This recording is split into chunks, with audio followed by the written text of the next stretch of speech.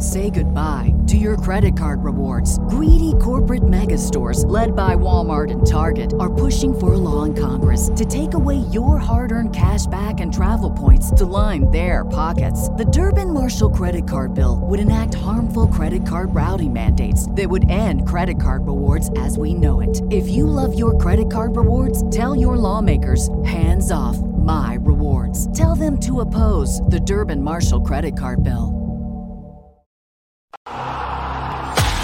Do you bleed green? Are you an ultimate Eagles football fan? Well, you're in the right place.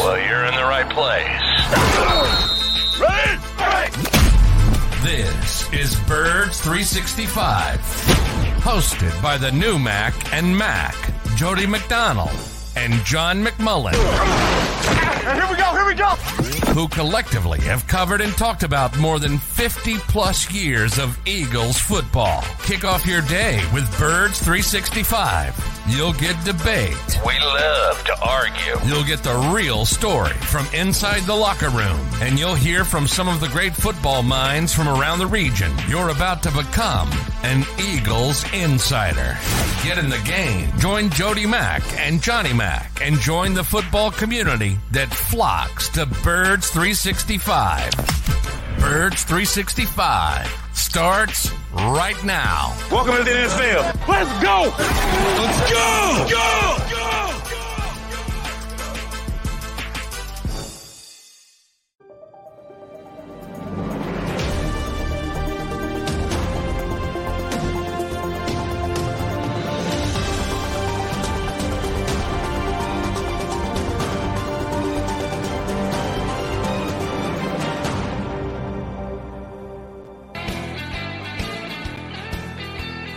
And a good New Year's morning, Eagles fans. I'm not sure I should use the word good. Hopefully New Year means something other than just turning the page on a calendar, because everybody wants to turn the page after yesterday's debacle down at Lincoln Financial Field. You got Maga Mac, John McMullen and Jody McDonald here to start a new year for you. Unfortunately, it's going to be the same Eagles roster that's going to take the field on Sunday against the Giants and into the playoffs. And right now, Johnny Mac, they're just not good enough, plain and simple. We're going to break it down. We're going to analyze some stuff. We're going to try and answer some questions. But I just don't have any answers. You got any answers, Johnny Mac, as to what happened to this Eagle team over the last 6 weeks? No. Certainly not after yesterday. Certainly not after the second half. I mean, look, they didn't play well in the first half. I think was I mentioned it on a halftime show. The pick six, which was a miscommunication between Kyler Murray and Higgins, one of his receivers. Kyler was trying to get him to run a corner route. He stuck with the inside route. Kyler threw the pass. It's a timing route, and it's basically a punt. They pick it off. So that's 7 points right there. Great athleticism from Sidney Brown. I'm not taking that away. That was a phenomenal run back. And then, the Eagles offense was moving pretty well, and they took advantage of their red zone opportunities. But the Cardinals offense was moving very well, and that was the disturbing point. And they didn't take advantage of their opportunities and settled for field goals. So it was 21-6, but it didn't feel like 21-6. Now, I'm not going to say here and said I thought they were going to lose the game, because it's the Cardinals, and I expect them to roll over, and they don't have a ton of talent, and I expected them to lose the game. Oh, no. Whether it was Jonathan Gannon's Super Bowl or however people want to describe it, they never stopped. They didn't punt, Jody. The entire game. They didn't punt. We didn't get to see should be Pro Bowl punt returner Britton Covey all day, because they didn't punt. So, boy, I mean, there's a lot of things to pick apart, and you can pick apart plenty on the offense as well. The defense, that was it. That was rock bottom. That's the worst they performed all year, and they had some pretty poor performances, as evidenced by the fact that they demoted their defensive coordinator twice now, as it turns out. First, they took away third down autonomy. Then they took away all autonomy. And they're even worse. Can I stop you right there? We got 2 hours here, so we got plenty of Sure. time to cover everything. What does taking away third down autonomy do? What does that mean? What does that signify? What is the line of thinking behind it? This is a story that broke end of the week, whatever. No one knew about it. The Eagles did a nice job of keeping things under wraps. I give them credit for that, that no one knew that was the case. But what does that actually mean? What were they attempting to do when they did that? And apparently whatever it was didn't work, because you were hoping that it was better results than they got, because then they felt the need to go even further and completely strip the defense coordinator of all his responsibility. What does that mean? You don't call the plays on third down defensively. It means the same thing. I've mentioned a couple times that at the end of the Doug Peterson regime, he allowed Rich Scangarella to call part of the game, red zone stuff. He allowed Press Taylor to hurry up, or vice versa. I always get them mixed up. So if people want to, but anyway, it was red zone, and he gave him, and he piecemealed it, and he said, "We need a spark, and let's try something different." Very similar. We need a spark. Let's try something different. And it's not working. Again, I apologize for interrupting. I'm assuming that Patricia was making the calls on third down when the relieved. I believe that's the case. I'm not 100%. Jeff McClain's the one who broke that story. It's interesting because the 8-1 start, I knew that the Eagles started thinking about changes on the defensive side of the football. Didn't know what they were thinking about, but I knew they were mulling some changes with Sean Desai. And I was flabbergasted. Because not that the defense was good, but that's just something you don't do when you're 8-1. It's just, it smacks of desperation. And I think in hindsight, it was desperation, and it is desperation. Mm-hmm. It's a little, because, I get through all my mentions, and this, Jody, from taking calls on WIP. It's always the coach's fault. In other words, the players are great. They have so much talent. How could they play like this? How could they play like this? How could they play like this? The coaches are screwing everything up. To a certain degree, that can be true. You saw it on Sunday night. The coach really screwed something up on Sunday night. Coaches can certainly screw things up, but they just don't have the talent on the defensive side of the football, especially in the back seven, especially with the injuries. And you can run through 157 names, and you're going to get the same result. And because it's Gannon week, all the Fangio stuff cropped up again. He gave up 56 points. That's the second part of it. The league, his defense gave up 56 points, granted, to a very good team. But he's no magic elixir either. Right. Here is all I'm trying to point out. The league has caught up to this defensive scheme. I've been talking about it for a long time. You're probably sick of me talking about it, Jody. I've been talking about it. It happens with every scheme. It happened with Tony Dungy's scheme. It happened with Pete Carroll's scheme. It happened with Mike Zimmer's scheme. It happens to every single one. And then you have to start coming off it and adjusting and go to the next thing. Sometimes it's just going back to one of the other ones. Might be the Dungy scheme. Might be the Carroll. This ain't it. Everybody's getting gashed with this stupid, stinking defense. Everybody. And it's part scheme. And then when you couple it with losing those 5 starters, 5 impactful players, we can argue how impactful. Obviously, I think C.J. Gardner-Johnson's at the top, followed by Javon Hargrave, and then on and on. TJ Edwards. You I was can. going to say I'd have Edwards higher than third on that list, and we're gonna. The only reason I put is because of playmaking. You know, off-ball linebackers are more. He's very good. I've talked about it all the time, but they're especially in this scheme, they're not designed to make splash plays. They don't make splash plays. CJ made splash plays. Javon made splash plays. And to a certain degree, Jalen Carter certainly did that in the first half. That's lessened in the second half. However, all of them go down to Marcus Epps as well and Kaiser White. All of them were good players, at least. And they lost a significant group. And I think people just said, Howie will replace him. Well, guess what? Howie hasn't replaced them. No, he has not. And again, we've got today's show all week leading up to the final against the Giants and then the Eagles in the playoffs. And who knows, maybe they get this thing turned around. Sure as hell doesn't look like it. And then we'll be talking about it all off season. Just a quick aside to try and hammer home a point. Who's the best team in the National Football League right now? Baltimore Ravens, probably. Who's the best team in the NFC right now? San Francisco 49ers. What do those two teams, other than they're the two best teams in their conferences, and yes, Baltimore's better because they just beat the snot out of them, what are two major factors that those two teams have right now in common on the defensive side of the ball? Linebackers? Yes, sir. They've got the best pairs of linebackers in the National Football League.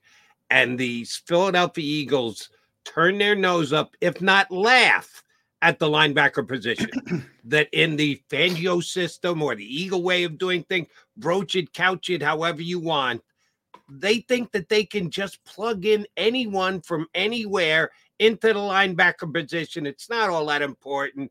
Like John McMullen just said, it's not a playmaking position. We can just get somebody to go out there. You're seeing it, and there was ever evidenced yesterday with the Arizona Cardinals and James Conner looking like O.J. Simpson running it down their throats. The linebacker position, if you've got a scheme that is in need of and or emphasizes the linebacker position, can still be huge in the National Football League. The Eagles have chosen to go in a different direction, and they're paying the price for it right now because they don't have – you can say, TJ Edwards doesn't come up with fumbles. He didn't come up with interceptions. TJ Edwards stops guys on the run. TJ Edwards makes tackles. The Philadelphia Eagle linebacking core is a bunch of guys that they've gotten off the street, found that nobody else wanted, last chance type guys, and they just aren't good enough, John, period, to play linebacker in the National Football League. Yeah, I can't argue that. I mean, I agree with the organizational philosophy, but I think there's room to I think and I've said it pretty consistently. The organizational philosophy is the Fangio philosophy. You got to agree with it. No, I'm talking about their organizational philosophy of building rosters and valuing certain positions and devaluing others. That's what I was talking about there. I agree with that philosophy in general, but I've said pretty consistently they've taken it too far at linebacker. Certainly, you could. I don't think as much at running back because, they went out and got Swift, and Swift's over 1,000 yards, and he's fine. I'm not Jeff Kerr. Jeff Kerr's going to be on at 820. He's the DeAndre Swift. I think he's an above average player. I think people overrate him, but I think they're fine at running back. They haven't gone too far. They've gone too far at linebacker. And as you mentioned, I mean, part of it is just injury, and part of it is misevaluating Nakobe Dean. If Nakobe Dean turned into what a lot of people thought, and you thought he was going to be a great player, I thought he was going to be a good player. If he turned into what everybody thought, we're probably not having this discussion. So some of it's just misevaluation of that particular player. But I mean, that's what you get graded on in this business is results, and everybody knows it. And they get graded on the results of what they've done at linebacker. People are probably sick of me talking about TJ as well, because TJ's turned into such a good player and he's having a great season with Chicago as well. They had him. They had him. Now, a lot of people have said, well, he wanted to go home. I'm one of them. And I think, reporters like me say that and people take it as gospel. I don't know that. I don't know. I knew TJ was from the Chicago area. I knew he grew up as a Bears fan. I talked to him a lot over the years. I said maybe he just wanted to go home and the Eagles offered him money. I've never gotten any confirmation that they offered him a good deal. And by this point, I think I would have. So I tend to lean towards the other way. They just let him go. And again, I'm not 100% on that. But either way, they had him. I think they would have taken a little bit more pride in the fact that they developed him and they turned him into a good player, and they didn't. And the point that you've made, Jody, they've been through this before. They swung and missed numerous times with the LJ Forts of the world and the Eric Wilsons of the world and the Paul Warlows of the world and the Corey Nelsons of the world, on and on and on. It's not like this is the first time that they said, oh, we can throw anybody in there and it'll work, because it hasn't worked. Nope. Even Alex Singleton, who's kind of average to slightly above average, he's sort of one of their hits, and they let him walk. That's a win. Yeah. They let him walk. Yeah, it's and it'll be very interesting to see if they, at least internally, they won't come on Birds 365 or WIP or with Marcus Hayes or Ruben Frank and go on a camera and or the mic and go, yeah, we've screwed up. We're going to change. They're not going to do that. They're not going to admit to it. I can decry it all I want here on this show, but you're never going to get Howie Roseman or any of the coaches to admit to that. Actions speak louder than words. We'll see if they put more emphasis on the linebacker position during the offseason. If they don't, that's just malfeasance as far as I'm concerned, because you paid a massive price for lack of linebacker talent this year. And yeah, your point about Nakobe Dean is dead on.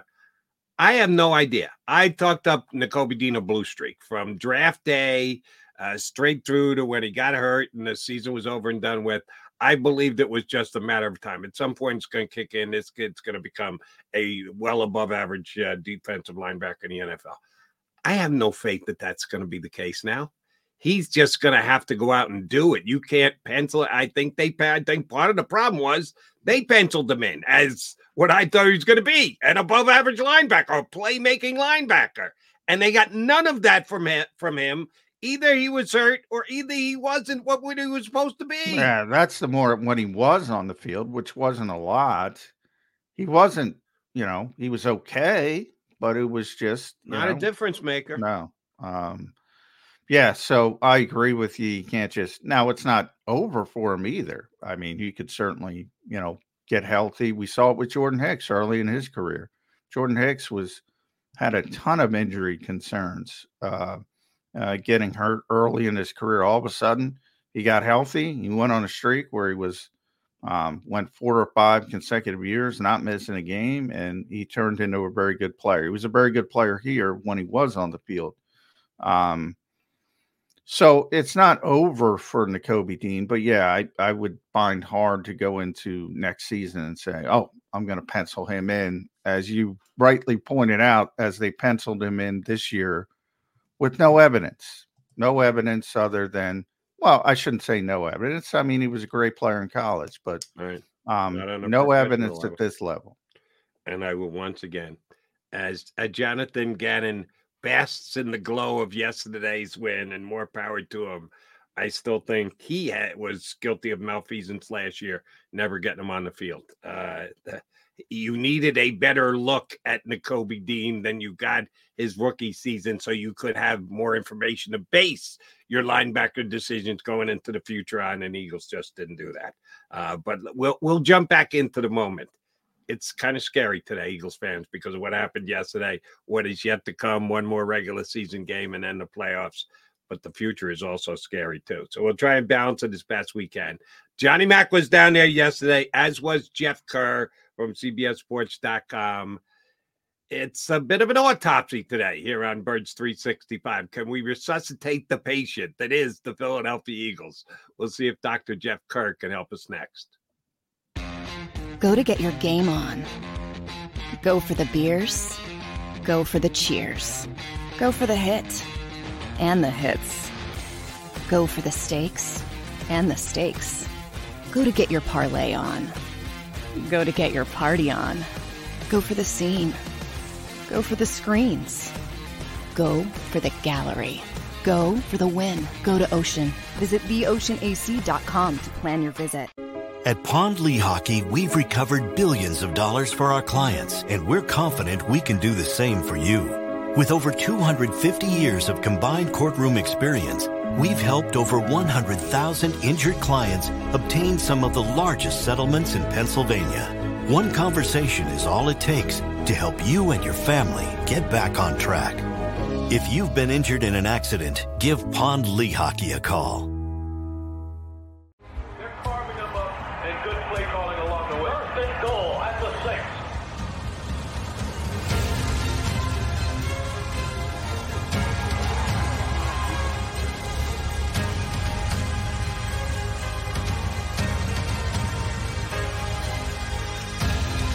On the field of life, First Trust Bank is there for you. Champions on 3. 1, 2, 3. Because Philadelphia dreams deserve a Philadelphia bank.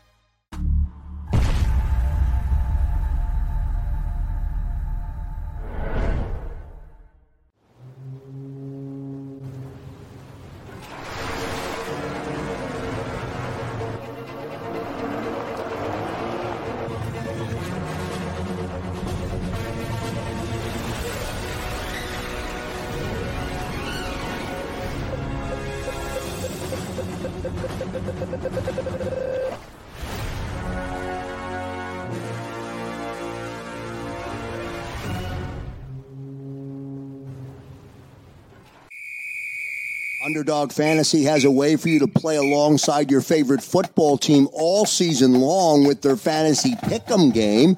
You pick between 2 to 5 players, select whether they'll go higher or lower on one of their stats, then do what you usually do on a Sunday. Watch the games.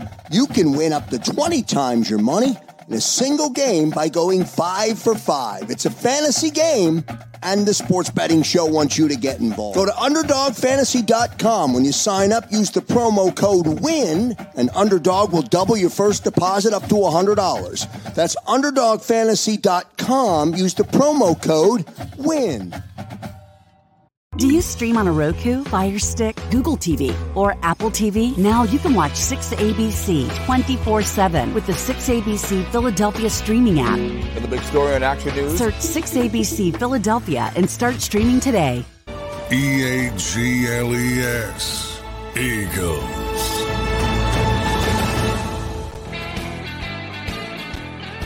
You got Mac and Mac, John McMullen and Jody McDonald on a tough morning here on Birds 365 after the Eagles choke one up against the Arizona Cardinals. Jeff Kerr, good enough to get up early. Good thing that he didn't have 22 drinks last night. If he did, I wouldn't blame him after that Eagle effort yesterday. Mr. Kerr, thank you very much for getting up. Happy New Year. How unhappy is it from a Philadelphia Eagle perspective? Well, just walking in that locker room, John and I went to go see Jonathan Gannon yesterday. And after he talked, we go in that locker room. I didn't even know anybody was in there. It was dead. The players that did talk didn't say much. And the ones that did probably said stuff that shouldn't have been said. But I still say the most telling thing out of all of this. And I've been downplaying it because of what he said to us. What was it, John? Now about, I guess, 11 days ago, the last time A.J. Brown talked. But him being silent right now as a team captain is a really big deal. Yeah, Mike Sealski our buddy did a good column on AJ's, had some previous issues when he was in Tennessee, dealing with social media, some mental health issues, which we've seen with Lane Johnson and locally and Brandon Brooks. And he did mention yesterday it has nothing to do with you guys, meaning the reporters. So I'm willing to give him a little bit of the benefit of the doubt because I've talked to him so much over the past 2 years, and he's typically very open. I think he's struggling with some things. You were there when I asked him about that dust up he had on social media. In fact, you got the video of it. Thank you. Hat tip to Jeff Kerr. And, he apologized for it, but you could see it was weighing on his mind because he was ready, and it was a very involved and very long answer.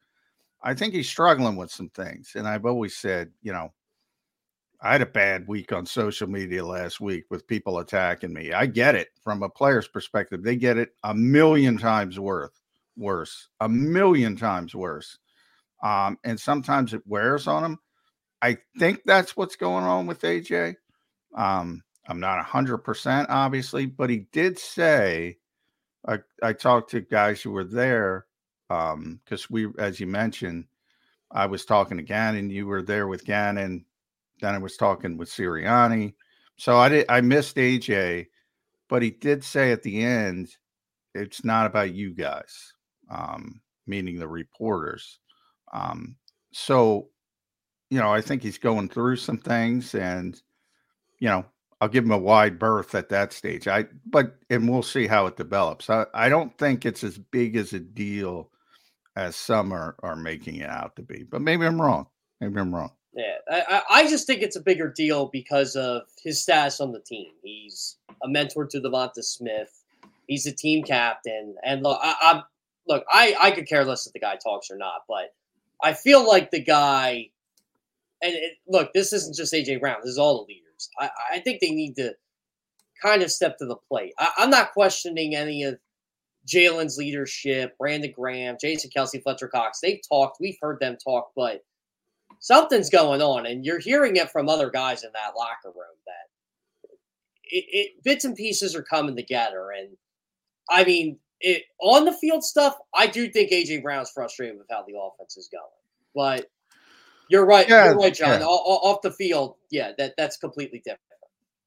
I think everybody's frustrated with the way the offense is going. To me, it comes down to, the onside kick, which Jonathan Gannon deemed a success, even though it wasn't a success, but it was really a success. Yep. He didn't want the Eagles to bleed out the game. He had mentioned, I trust my guys on defense. No, he doesn't. He knows they weren't going to be able to get off the field. So he put them in a position where if the Eagles scored, maybe you can come down, score a touchdown, try to steal the game with a 2-point conversion. Turns out they did better. They held them to a field goal. Because Jordan Mailata got a holding penalty. Okay, it happens. And then they just went ultra conservative. 2 quarterback sweeps in a row, and then a bubble screen to Kenny Gainwell where Devonta Smith gets hurt. And we saw him on crutches in a walking boot because he was blocking. The playmaker was blocking for the role player with that damn bubble screen. And boy, if that costs you Devonta Smith for the playoffs, there's not a worse sequence of the Philadelphia Eagles season than that sequence, Jeff. I agree. So I even tweeted during that third, I'm like, I guess that's a bubble screen to Kenny Gainwell. I don't know anymore. And it's hard to defend any of these guys, any of these coaches right now, just by player reaction, by what they're doing. Like you said, John, 3rd and 20. I just don't know anymore. Like, I am really getting to the point where can you bring any of these coaches back? Ooh, are we going that far? Wow. I don't want to go that far, but it's starting to, how do you get to I think you're getting to the point of no return, and you're not getting your return of investment for what I feel top end wise. This is a talented team, but the depth certainly isn't there. And yeah, you can reset, but if you're already tired of the message Nick is sending together, are you kidding me? That's what you're giving me right now. We got to stick together. I'm sorry, I wouldn't be buying that. Here's where I'll go. How far I'll go with you, Jeff Kerr. The chance that Nick Sirianni gets fired at the end of this year is not 0. At the beginning of this season, if you said Could Sirianni be fired at the end of this year? I would have given you a 0. There's no chance. He just took the team to Super Bowl. What are you talking about? No chance. As we sit here today, it's not a 0. I still think it's a small percentage. That's how I am. Less than 10, but it's not 0. And that says something. And I think that kind of puts him on a bit of a clock this week. That big part of this Eagle underachieving is that they don't look like they're playing motivated. They don't look like they're playing that it hurts when they lose, that they're 100% focused. Now, I'm going to put some of it on the quarterback and Kelsey and Fletcher Cox and Brandon Graham and the veteran leaders, Lane Johnson, of this team. But more than anybody else, this falls on Sirianni.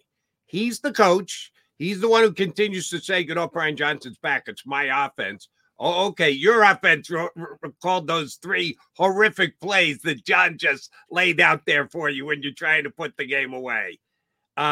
He needs to show that this is his team. If he truly wants to take command of it, he's got to do it this week into the playoff game.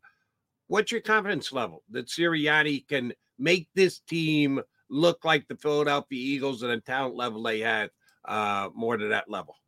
I would probably go a 5 right now. Jesus. Yeah, that ain't good. And, a month ago, I was he'll get him back. No worries. 8 or 9. They have Jalen Hurts. They have A.J. Brown. They got the leaders on this team. But it's clear. You can't beat the Seattle Seahawks. And, again, the Seattle Seahawks are 8-8, but you can't beat them. You can't beat the stinking Arizona Cardinals. They're 3-13. This was the 26th ranked offense. And you let them gash you for 31 first downs. They couldn't score 29 points in the whole game this year, and they scored 29 in the second half. 6 of 7 possessions, not counting the half. They scored. I don't have any confidence in this football team right now. It's honestly incredible. And the only reason I think they're going to win next week is because I think the Giants are god awful. And look, the Cardinals are god, but the Eagles seem to have the Giants. The Cardinals are god awful too coming into the game. Yeah. I said that as well, but now I can't say anybody. I mean, the Cardinals. Yeah, the Eagles are god awful. It's our buddy Andrew DeCecco and I were talking about this yesterday. John, who has the worst? Not who's the worst team. Who has the worst roster in the NFL? And him and I pondered for maybe a minute or two, and we're like, it's got to be the Cardinals, right? Yeah. I think Cardinals with the injuries, maybe Carolina, but they're right there. They're right there. It was embarrassing. And you talk about the defense. I mean, you mentioned something. I hear it from a lot of people. There's so much talent on this team. I'm not going to argue offensively. Defensively, I'm going to start arguing. Oh, I agree as with you you mentioned, on this 100%. As you mentioned, was actually 32 first down. All right, I'm going to jump in and argue right here, right now. The vaunted defensive line, which we were led to believe was not only good starting 4, but with Brandon Graham as 5 deep, Slay and Bradbury. That's when the way the Eagles line most of the time, that's basically 7 guys out of 11 because they're usually in a 5-man defensive front and 2 quarterbacks. That's 7 of 11, and it's supposed to be well above average, John. This was the unit, the Eagles defensive line, the best unit in all of football. So if you're going to say, well, they don't have that much talent. No, they passed on an improving linebacker, and they took a shot at safety. Yeah, they paid a price for both of those. But I can't go, they're not that talented in defense. They're supposed to be a tremendously talented defense. But do they have the depth? Their starters. The team they're rolling out now is Jeff. Go ahead, Jeff. I mean, they're not playing with Slay right now. They got Avonte Maddox back, but, by the way, he's hurt again, where I saw him walk into the X-ray room. Avonte got hurt again. See. He was walking to the X-ray room, and he was holding his left we got arm. out of JG's thing. He was holding it. Yeah. I'm trying to think of this for a second. So the Eagles kept Bradley Roby inactive yesterday. Yeah. It was a healthy scratch. Did it ever occur to this team that Avonte Maddox, who perpetually gets hurt, may get hurt again? It should have in hindsight, But one of the issues I'll say with the defense, I am sick and tired of all these looks. I want to go the exact opposite way. Look, you're struggling.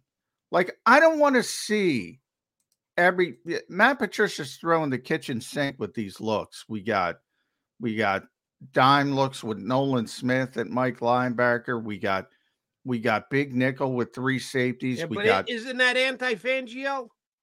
Shouldn't you be excited by that? They're trying to get away from Fangio by giving these different looks. Well, it's a little bit different than Fangio, yes. What about the personnel? The personnel. That's my point is, they're swapping out Ringo and Ricks. Look, your Slay is not playing. Everybody's got to deal with injuries. My point is, just play who your best player is. Who is your best player right now at that particular position? Play that guy. At this stage, what you're doing, I said it with Desai. I liked it a little bit. I liked it with Patricia a little bit. It ain't working. Whomever your best player is, put him there, play him there, and get some damn continuity. And I'm not saying it's going to be great because they don't have great talent on the back end, especially. And hopefully Slay will get back, but it ain't going to be at MetLife Stadium, not on that turf. So forget about it this week. Hopefully he'll be back for the playoffs. Ringo should be out there. Bang. If Maddox is healthy, Maddox should be the slot corner. I don't need to see Sidney Brown in the slot corner. Yeah. If Blankenship is healthy and Byard, they're the safeties. If Morrow's healthy and Zach Cunningham's back, they're the linebacker. That's it. That's it. But then let me ask both of you two guys, your evaluations. Should Kevin Byard be on the field these days?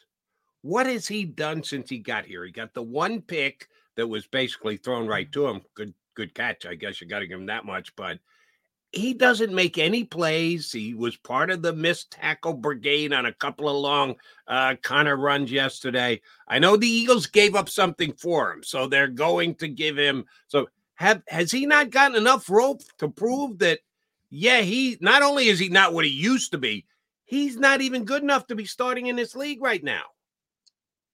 I would place. Go ahead, John. No, go ahead, Jeff.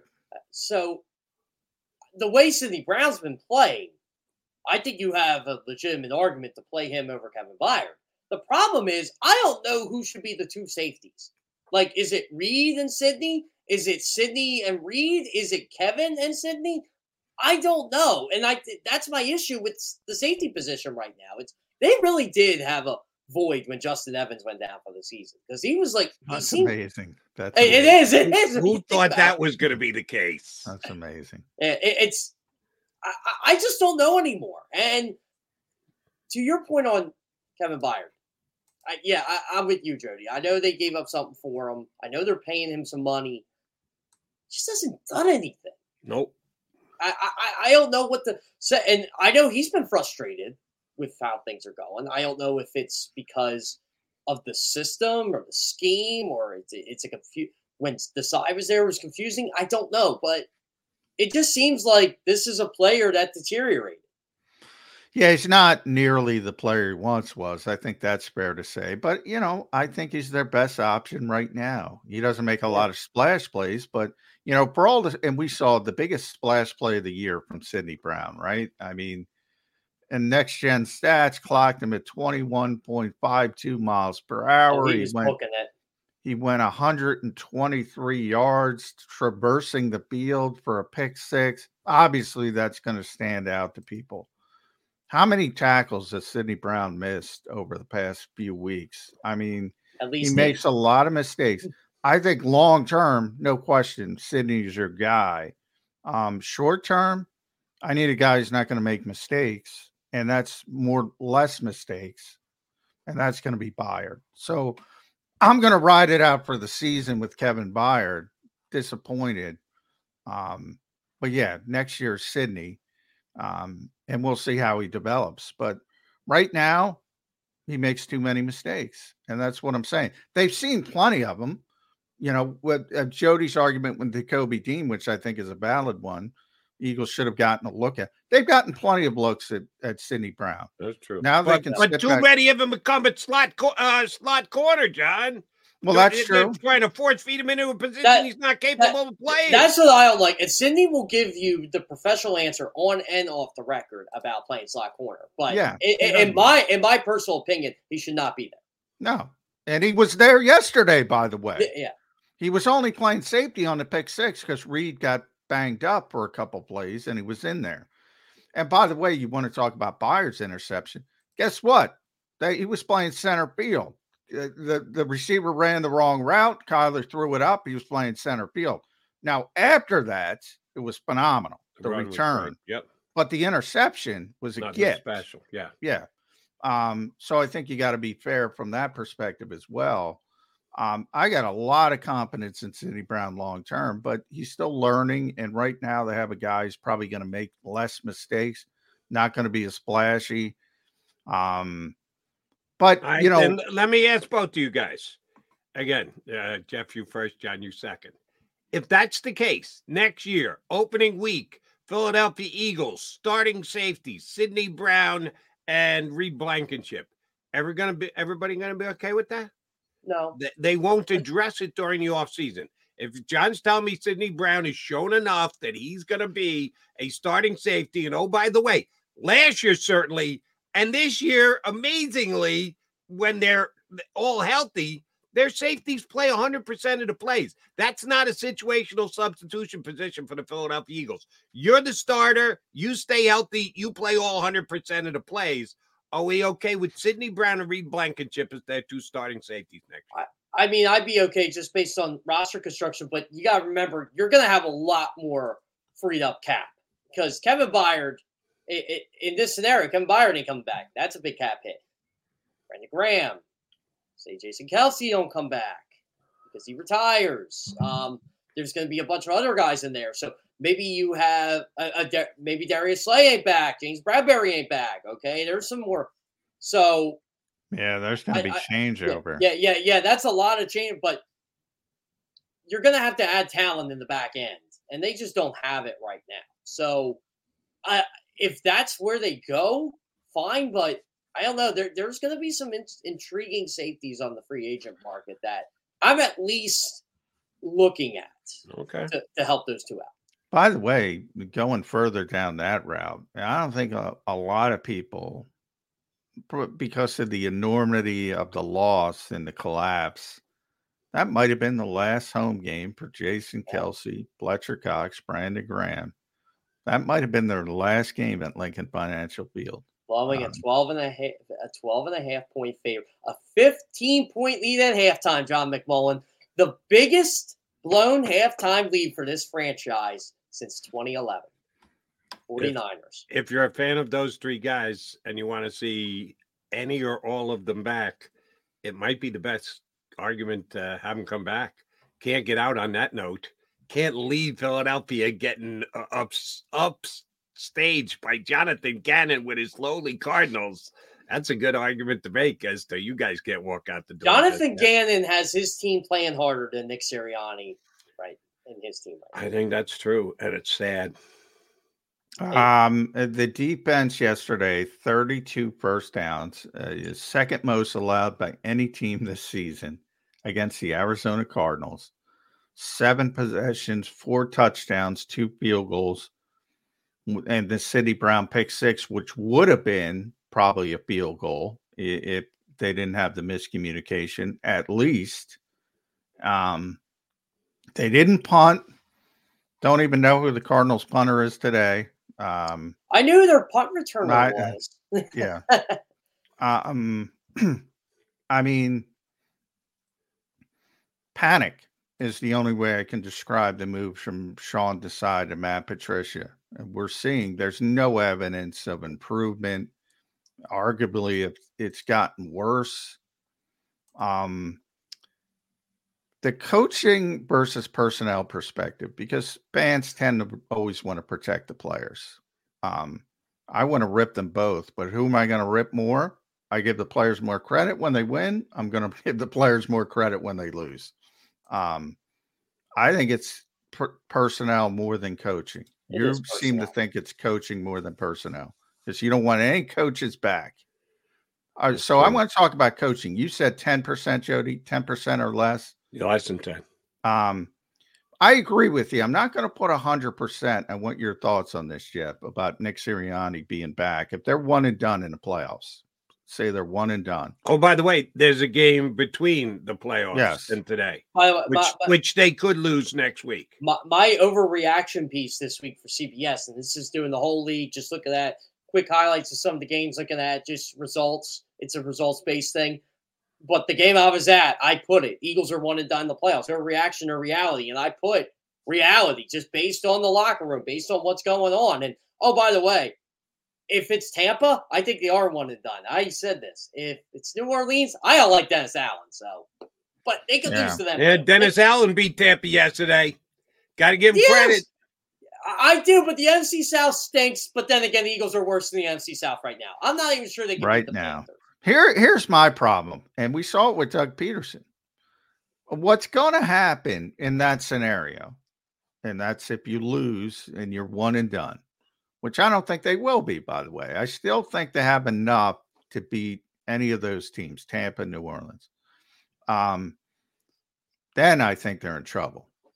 And then it becomes more of a contextual thing. But if they fall apart and they lose, doesn't even matter if they lose to the Giants, but if they lose to the Giants, lose to Tampa Bay, lose to New Orleans, whomever is there, what's going to happen is Howie's going to demand, and really not even Howie, I shouldn't blame Howie. Jeffrey's going to demand they gut the defensive coaching staff. And he'll have every right to. I mean, they already kind of gutted it.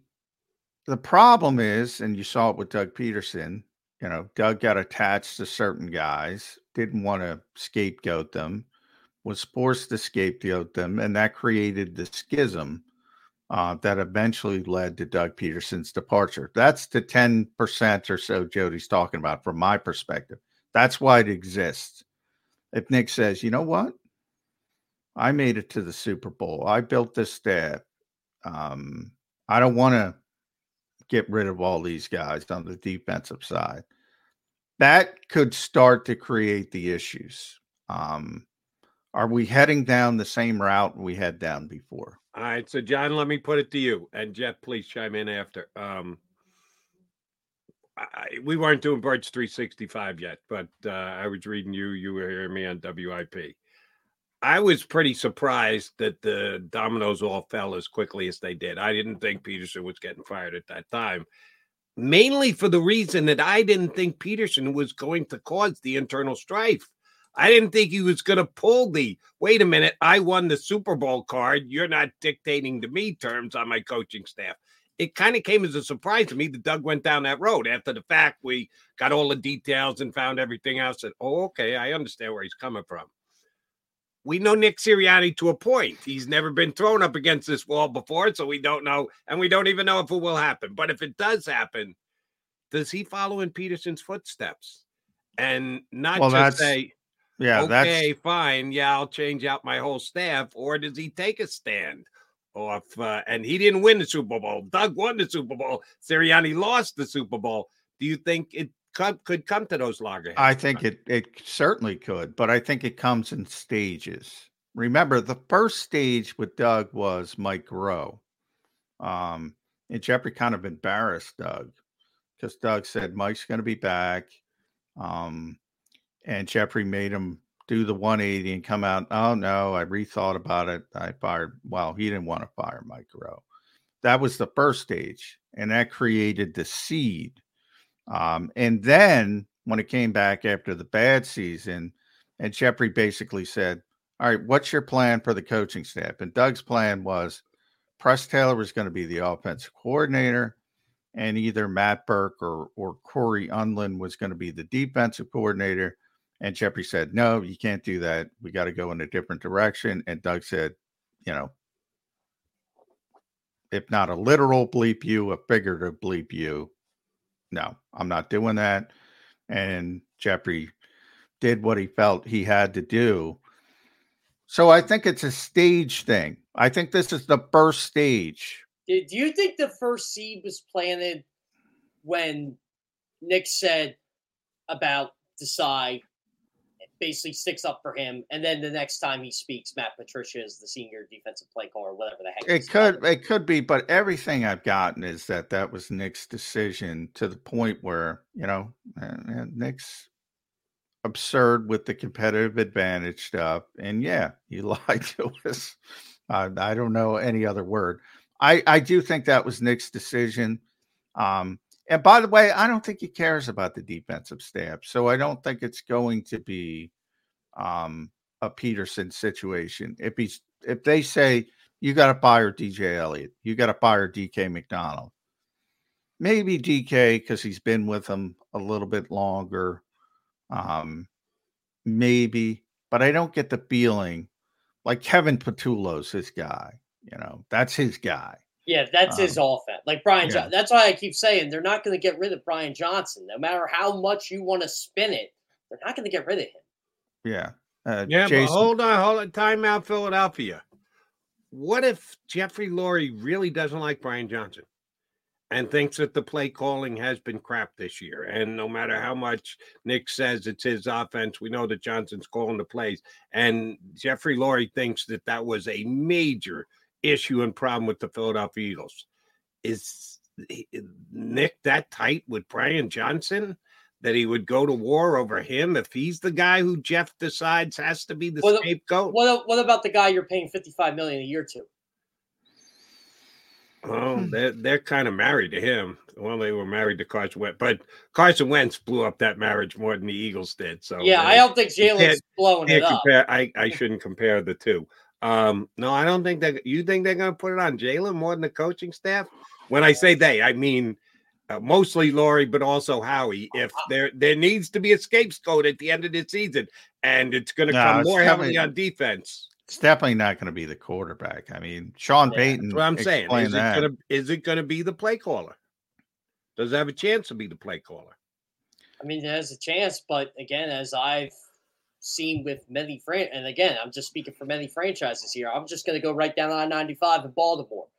When the quarterback who they're paying a lot of money to says, look, you seriously need to upgrade the wide receiver position, and you add Odell Beckham, you draft Save Flowers, you get he's an upgrade. I don't care what anybody says. Nelson Aguilar, he was an upgrade over what they had last year. Better than the third wide receiver we got here in Philadelphia. Exactly. And hey, Julio was the bright spot, baby. 2 targets, 2 touchdowns. They actually used Julio right yesterday. Yeah. I gotta give Johnson some credit there. But again, like I'm saying in Baltimore, what the quarterback says matters. And if Jalen Hurts says, look, I like Brian Johnson, that's my boy, and they are boys, what do? Are you just gonna say give the figment F you? Yeah, I don't think the offensive staff is in trouble yet. The defensive staff, I fear for them all. I think we could have a complete turnover with, and this could be the second part, with, someone being put in place for Nick. In other words, Howie and Jeffrey deciding who the defensive coordinator is, like the Jim Schwartz thing. Yes. And then, essentially have autonomy over the defensive side. And Nick might not like that. So, but let me ask you that. Is that outrageous for them to do? Because not sometimes, most times, when Jeff Lurie starts to meddle, I think it's counterproductive. Jeff's a good owner. He is willing to do whatever it takes financially to keep the team competitive. But from time to time, he puts a big footprint on football decisions on his team. Would him coming down that harsh and saying, listen, Howie and I are hiring the next defense coordinator. Sorry to tell you, Nick, but that's going to be the case. Would that be outrageous? Because Nick hired Desai. And Nick, according to John McMullen and others, decided to replace Desai and put Matt Patricia in. So his 2 defensive coordinator moves over the past 12 months have come up loser and loser. And by the way, he didn't even, not that he balked, but the Eagles already had Jonathan Gannon in place. They hate when I say that, but it's true. I'm sorry, Eagles. You had him in place. He was going to be the defensive coordinator, no matter who the head coach was going to be. Now, Nick had a relationship with Jonathan. It just happened to work out that way. And they worked together in Indianapolis, obviously. So everyone assumed that, he was first. He was one of the guys. He was one of the Colts guys that Nick was bringing over. He was going to be the defensive coordinator if Josh McDaniels was the head coach. The Eagles already had that would have been the most intriguing dynamic if Josh McDaniels ever came. Wow, that would have failed because Josh McDaniels is a failure. He sucks. Let's just put it. And that's an example of Jeffrey Lurie getting something right, because he was recommended, hey, we should go with Josh McDaniels. And he said, you know what? No, I'm going to keep looking. And they found ultimately Nick Sirianni. But yeah, they were going to hire Jonathan Gannon, whether Nick Sirianni was here or not. So even he was kind of put in place. Now, he didn't have any issues with Gannon. I don't think he had any issues with Desai right up until he had issues with Desai, which is, it's hard not to scapegoat people in the NFL. It's unfair. It's hard. Expectations are, Brian Johnson, great quote. It's a process-driven profession, but it's judged by results. Yep. The results are what the results are, and somebody's got to pay for it. And who you scapegoat can affect the head coach. I say that my example of that is Brock Purdy. Brock Purdy has had a tremendous season with the 49ers.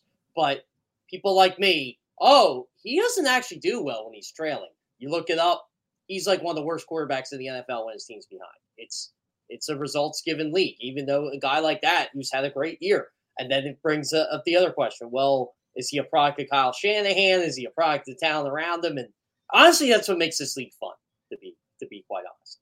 No, we could nitpick any quarterback in the league, including Mahomes, who everybody thinks is the most talented, when he doesn't have wide receivers. And Rice made a big play yesterday, but and an offensive line, he don't have that either. Field goal after field goal after six field goals. Harrison yesterday. Butker, yes. Lamar Jackson has finally closed the MVP voting, so we can forget about that. How about Lamar?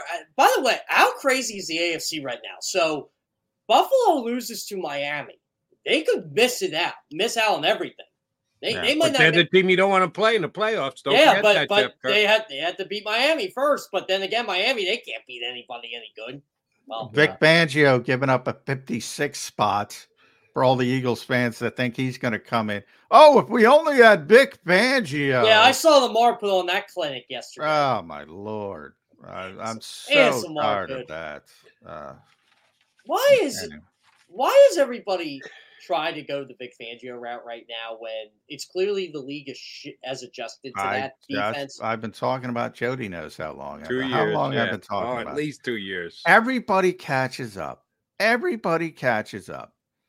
Vic did a great job. He did a great job in San Francisco, did a great job in Chicago when he had Khalil Mack playing at the height of his powers, and Robert Quinn getting 17 sacks, and everybody else. Did a great job. I don't know if he was there with Robert, but he did a great job. And he was a great defensive coordinator, and he was ahead of the curve, but everybody catches up. They caught up to Tony Dungy. They caught up to Dan Quinn and Pete Carroll and all those guys in the cover three, the Legion of Boom. Everybody copied that. Everybody catches up to this defense, and then you got to shift. And you got to shift to something else. That's what so when I was talking to Tony Romo for the Super Bowl last year, we were talking about the Eagles offense, and he goes, there's like 5 or 6 different ways they can beat you right now. You're not going to stop that in a week or 2 weeks. He said, 7 months, you give me 7 months, I'll figure it out. And I really don't think the Eagles have adjusted or they've gotten worse, quite honestly. And I know overall the Desai defense wasn't what it was supposed to be. I don't think he should have been relieved of his duties, but I get it. It wasn't. They didn't reach their expectations. The thing I liked about Desai was something that John said earlier. At least he tried stuff. he didn't just plug in the Fangio system and everybody's got the same exact responsibility as last year. At least he tried some different stuff. Didn't always work. Sometimes blew up in his face. It might eventually cost him his gig. But at least I thought he was more inventive. Gannon just was. He went down swinging, Jody. He did. And I give him credit for that. Jeff Kerr, we appreciate when you come in and swing with us. Thank you very much for doing it. We'll talk to you again next Monday. Happy New Year, boys. Jeff Thanks, Kerr, Jeff. Happy New Year. .com. All right. John, I want to ask you one other question. We got buddy Paul Domowitch, who usually joins us each and every single Friday here on Birds 365. We weren't here on Friday. The holiday weekend, we had the day off. We did our preview of the game prior to on Thursday when both John McMullen and Jody McDonald picked the Eagles to beat the Cardinals. Oops. I beat them to win handily. I had them not covering. I had them winning by 9. So 2 weeks in a row, I said take the opposition plus the point. I get stuff wrong occasionally. Yeah, people love that. We both thought the Eagles were going to win, and although I think Jody, I said the Eagles were going to be 12-5, and if they went in a different direction, your up-down game, I said they'd go down. I'm looking good on that. You and I were both 12-5. I was got to go up to 13 rather than get down to 11. You were 12-5, and you said, "Yeah, if I got to move, Joe."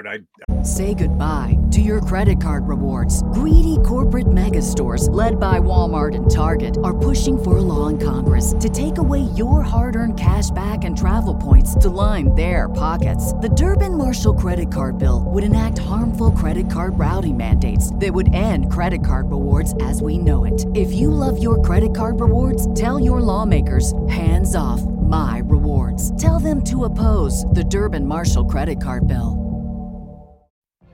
What if you could have a career where the opportunities are as vast as our nation, where it's not about mission statements, but a shared mission?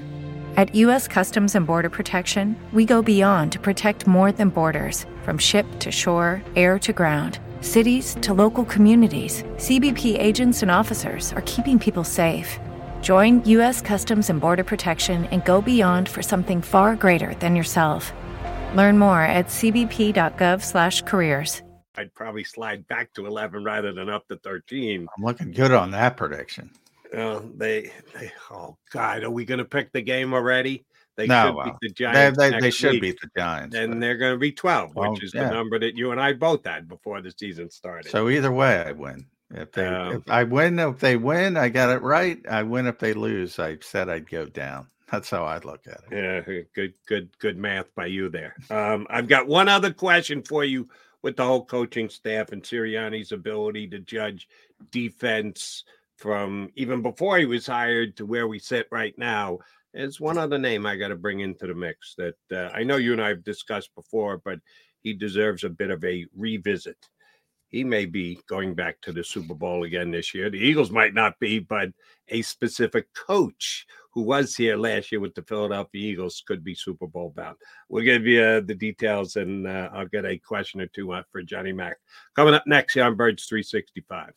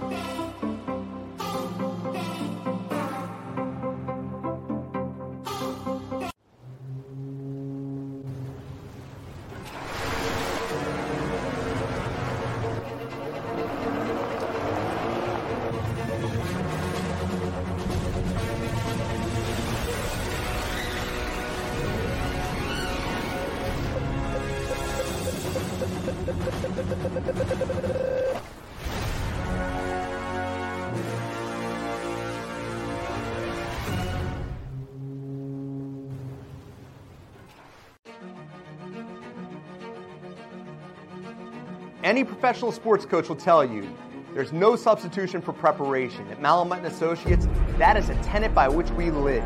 We prepare from day one for victory. Anything less is not acceptable. Go passionately. Go fearlessly. Go confidently. Go Birds! Go confidently towards your goals with First Trust, Philly's hometown bank for nearly 90 years, and the official bank of the Philadelphia Eagles. We're focused on getting you over the goal line. So go with conviction, go with trust, Go Birds! and go forward with us by your side. First Trust Bank, the official bank of Philadelphia dreams. Oh, and go Birds. Underdog Fantasy has a way for you to play alongside your favorite football team all season long with their Fantasy Pick'em game. You pick between 2 to 5 players, select whether they'll go higher or lower on one of their stats, then do what you usually do on a Sunday. Watch the games. You can win up to 20 times your money in a single game by going 5 for 5. It's a fantasy game, and the Sports Betting Show wants you to get involved. Go to UnderdogFantasy.com. When you sign up, use the promo code WIN, and Underdog will double your first deposit up to $100. That's UnderdogFantasy.com. Use the promo code WIN.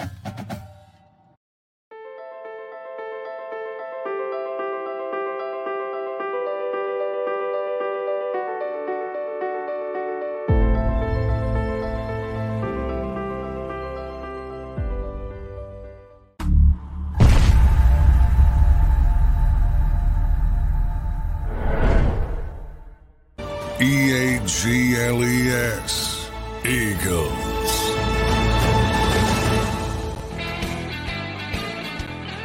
You got Mac and Mac here on Birds 365. McMullen and McDonald with you. Paul Domowitch, our bud from not only his Friday stat pack here on jacobsports.com, but also for the 33rd team, longtime Eagle Beat guy's going to jump in 15 minutes from now.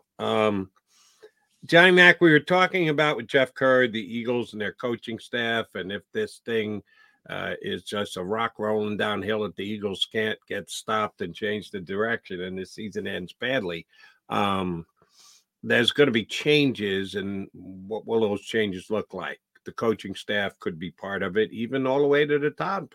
There's a percentage chance that Nick Sirianni could pay for this collapse with his job. Not likely, but not impossible either.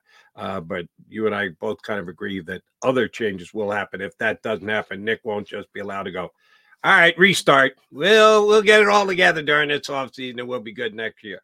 There's probably going to be a price to pay. And defensive side of the ball, they've already made changes by pushing Desai back and giving Patricia the lead. Let me back it up 11 months ago. Eagles go to the Super Bowl, come up just short. We don't need to re-legislate that whole thing, but they lose the Super Bowl on the very last, next to last play, third from last play, whatever. And both coordinators go out the door. They lose their offensive coordinator and their defensive coordinator. So they know they've got to replace both of those two guys.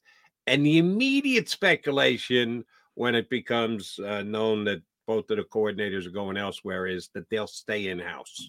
That they, off a Super Bowl loss in the final 10 seconds, don't need to go outside the organization. They'll just elevate guys from a good staff to higher position. And everyone speculated on Brian Johnson getting the offensive coordinator position. He did. And Denard Wilson was the leader in the clubhouse to get the defensive coordinator position. Had done a good job, was on the staff, guy with experience, made some sense. And they interviewed him, and they decided to go down the Sean Desai route. And the reporting for me, and maybe, John, you can solidify it again in my mind, was kind of splintered as to whether Denard Wilson, when he didn't get the gig, said, see you later, bye, or whether Nick Sirianni said, yeah, I don't want to deal with you if I'm not going to make it a defensive coordinator. So I'm suggesting you should go elsewhere. And he goes down the turnpike to Baltimore. Like I said, he could be going to the Super Bowl for 2 straight years. As best you know it, what happened with Denard Wilson in the interview to become the defensive coordinator and then the parting of the ways between he and the organization?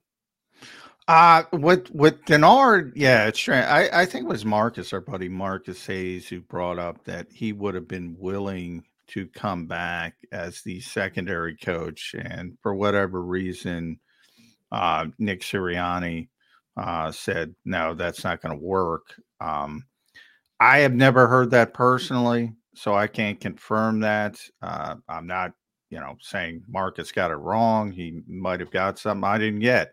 Right. The usual, I would just say the usual modus operandi is you get disappointed and you say, I want to get out of here, because you felt that not only that you should have been elevated if you're Denard Wilson, but you also had some pretty, high profile supporters in the Eagles locker room who wanted Denard Wilson to become the defensive coordinator. So I always got the feeling he was just disappointed, and that's what you do when you're disappointed and you get passed over. You go looking for another job. But maybe they had crosswords. That part of it I can't speak to. But I don't see any reason if Denard Wilson wanted to stay, why he wouldn't be the defensive backs coach, other than, there was a clash of personalities. So I will say that. Whether Denard, so the question is whether Denard was disappointed, left on his own volition, or whether Nick wanted him to leave. That part I can't confirm. Either way, they lost a really good defensive backs coach, and they're not as good. And that's what happens whether it's Brian Johnson replacing Shane Steichen, whether it's DK McDonald replacing Denard Wilson. I always say the Xerox copy, you make the first one, it's pretty good. It's not the original. And then you go down and it gets worse, progressively worse. We saw with Andy Reid, the best indication, his first staff, 1999. It's amazing. People should take a look at it. Mm-hmm. Look at his original staff. And it got progressively worse as he lost guys. It's how it works. And it's part of the difficulty. And people saying they were going to get better when they lost because they didn't like Jonathan Gannon. Well, guess what? No, they didn't get better. They got worse. They got significantly worse, as a matter of fact. With Shane, they probably didn't get better. And, that doesn't mean guys can't grow in their jobs, but you need them, no pun intended, with micro, because that was Doug Peterson's philosophy. Mike was developing nicely in his mind, but they wouldn't give him the opportunity to grow further. Sometimes you turn into a great coach, but yeah, anytime you lose your coordinators, it's a big deal. And you use them both and lose them both in one fell swoop. And the timing issues with Gannon and the tampering made it even worse. And, but I get a lot of excuse making from the Philadelphia side with the Gannon stuff and how late it came. It's like, it happens all the time. Stop using that as an excuse. The Eagles got to stop using that. I wrote a column for Sports Illustrated. It's like almost that, the fan base scapegoated Gannon for the Super Bowl loss. Now the organization is saying, oh, woe was us. We lost Gannon so late. We could have had Vic Fangio. They're almost scapegoating him for this season as well. It's like absurd. At some point, you got to turn the page. Mm-hmm. You're not the first Super Bowl team to get screwed by the timing. Guess what? Forget about Super Bowl. They screwed Indianapolis when they hired Nick Sirianni. That was so late in the process. You think the Colts were thinking about, oh, God, we got to get an offensive coordinator. He was on nobody's radar. And the Eagles came in really late and got Nick Sirianni from the Colts. That sucks for the Colts. Yeah, that's the league. You get pickpocketed. Exactly. Guys come and take your guys. You go and take other teams' guys. That's part of the game. I certainly agree with you on that. The reason why I went to Denard Wilson was evaluating Nick Sirianni in the big picture. He's the kind of coach he is. He's the motivator. It's his offense. He's an offensive-minded guy, whatever. But part of his overall evaluation is the Eagles gave him, certainly more than the previous head coach, autonomy on his coaching staff. that they were more restrictive to Doug Peterson, who'd won a Super Bowl, and they were dictating terms. They gave Sirianni a chance to really put his staff together. Maybe it was because it caused the divorce between the organization and the Super Bowl winning coach, that between Howie and Jeffrey, they decided maybe we got to give our head coach a little bit more latitude on this whole coaching staff thing. I don't know. They know, we can just speculate on it. But Nick Sirianni, we believe that he hired Sean Desai. That when Gannon went out the door, who, yes, I trust you, John, on this one, that was a organizational hire, and Nick was cool with it because he knew Gannon, was tight with Gannon, said, oh, yeah, he can be my defensive coordinator. That works for me. But he has not shown, for me, an ability to be a good hirer of defensive coaching talent. That if that's part of what you expect from your head coach, he's going to have a big say in putting his staff together. What on the defensive side, since Nick Sirianni got here, would you say he would chalk up as a W and go, hey, that was a hire, that worked, that's good, that's absolutely a smart move by Nick Sirianni on hiring the defensive side front? What's his win? Well, I think, I think Gannon's considered a win, but that's not a win. You told us the Eagles hired him. He didn't hire Gannon. Well, that's the thing. I think it's overblown, the difference between Doug and Nick. I'll say here's the difference between Doug and Nick. Doug didn't care that much. Right. When he first started, it was like, yeah, good. Give me my staff. Just give me a list when I show up the first day who I'm working with. And Nick cares a little bit more. So there were a group of guys: Shane Steichen, Kevin Patullo, Jason Michael. Offense. When are you going to get to a defensive guy? There were, but I'm trying to explain. That was the guys, that are Nick's guys that he said, I got these guys in place. These are my guys. Even Jeff Stoutland was. The Eagles said, hey, if you remember, Bruce Feldman is one of the best college football reporters there is. If you remember, when Doug Peterson left, Jeff Stoutland was not happy. Jeff Stoutland was going back to Alabama. Yep. Bruce reported he was going back to Alabama. That's how close it was. And the assumption was Jeff Stoutland was going back to Alabama. And the Eagles made him the highest paid offensive line coach in the league. And I said, Nick, we got to keep this guy. And Nick's like, all right, we'll keep this guy. And he's very happy that they kept him. Mm-hmm. But on the defensive side, and I mentioned Gannon, it basically went at, and Gannon brought in Nick Rollis, who's now his defensive coordinator in Arizona. They were together in Minnesota. And then the other guys, Jeremiah Washburn was here.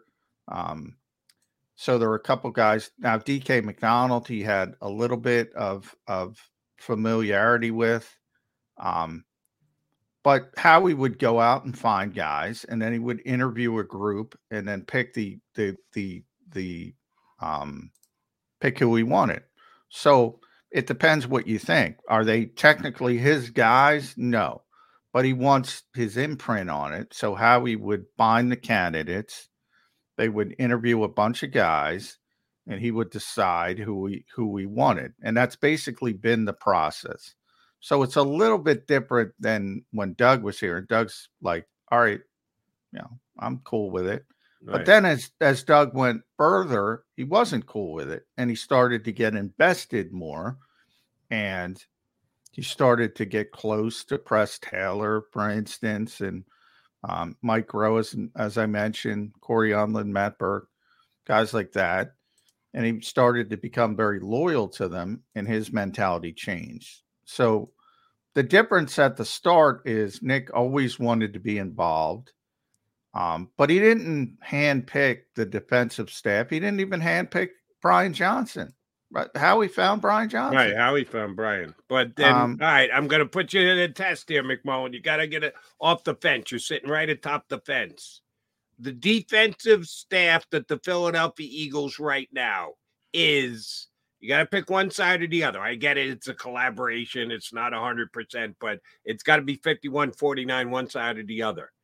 Is it Howie Roseman's defensive staff or is it Nick Sirianni's? The way that they went about putting this staff together, it's if Nick's you had to staff. say one more than the other. All right, well then, Nick's staff. so I repeat my question. What's Sirianni's defensive staff win that was, you could say, his move, his decision above the organization putting the plate in front of him and going, here, pick one of the column A, column B, column C? Well, he doesn't have a win on the current staff. I mean, on the last staff, he had a big win with Jonathan Gannon. But obviously, Sean, I think he was too impatient with Sean Desai. I think DJ Elliott was probably a last-second hire that, unfortunately, is probably going to be one and done. DK McDonald, things are not looking good. They don't have a win. I guess the biggest win would be Matt Patricia, who I know is a good coach. And maybe, Matt Patricia's back next year and maybe he can do things. You can't do much in season, which I said from day one when they made the decision. Such a weird decision, Jody. Such a weird decision. And then when I heard he started thinking about it at the bye week when they were, I think, 8-1. I mean, what? I don't know. Oh, I don't know. Right. There's an indication where I've always, as you know, I always advocate CEO coaches. There's an indication where you could say, maybe you should pay attention to the offensive side, not worry about the defensive side. I was thinking it. You were the first one to officially say it. The whole, the Eagles have been better with Matt Patricia as the defensive coordinator. You were playing two backup quarterbacks. You actually faced a starting quarterback yesterday, and what happened? The Cardinals ran the ball up and down the field against you yesterday. The whole, it's gotten better since Patricia went in there. No, it hasn't. The opposition just got weaker, and you were beaten by a 3-win team yesterday because of the defensive side of the ball. So the Matt Patricia here to save the day thing has gone by the board, and John McMullen told you about it before it ever happened. Don't get too excited about just because Matt Patricia took over. No, it isn't any better now than it was under Sean Desai. All right, McMullen and McDonald. I see Paul Domowitch. He's waiting to join us. We usually talk to him on Friday. This would be a nice little change of pace. Damo on a Monday here on Birds 365. Go to get your game on. Go for the beers. Go for the cheers. Go for the hit and the hits. Go for the stakes and the stakes. Go to get your parlay on. Go to get your party on. Go for the scene. Go for the screens. Go for the gallery. Go for the win. Go to Ocean. Visit theoceanac.com to plan your visit. At Pond Lehocky, we've recovered billions of dollars for our clients, and we're confident we can do the same for you. With over 250 years of combined courtroom experience, we've helped over 100,000 injured clients obtain some of the largest settlements in Pennsylvania. One conversation is all it takes to help you and your family get back on track. If you've been injured in an accident, give Pond Lehocky a call. They're carving them up and good play calling along the way. First and goal at the 6.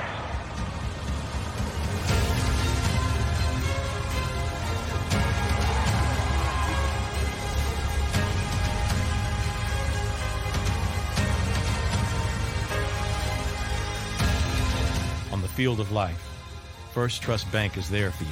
Champions on 3. 1, 2, 3. Because Philadelphia dreams deserve a Philadelphia bank.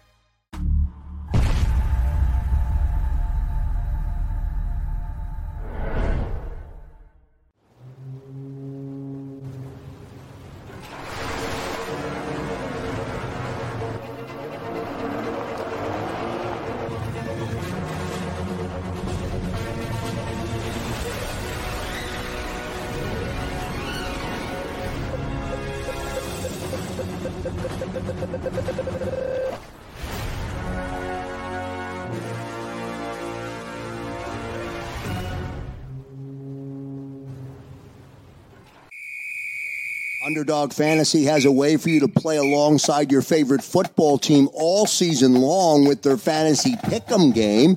You pick between 2 to 5 players, select whether they'll go higher or lower on one of their stats, then do what you usually do on a Sunday.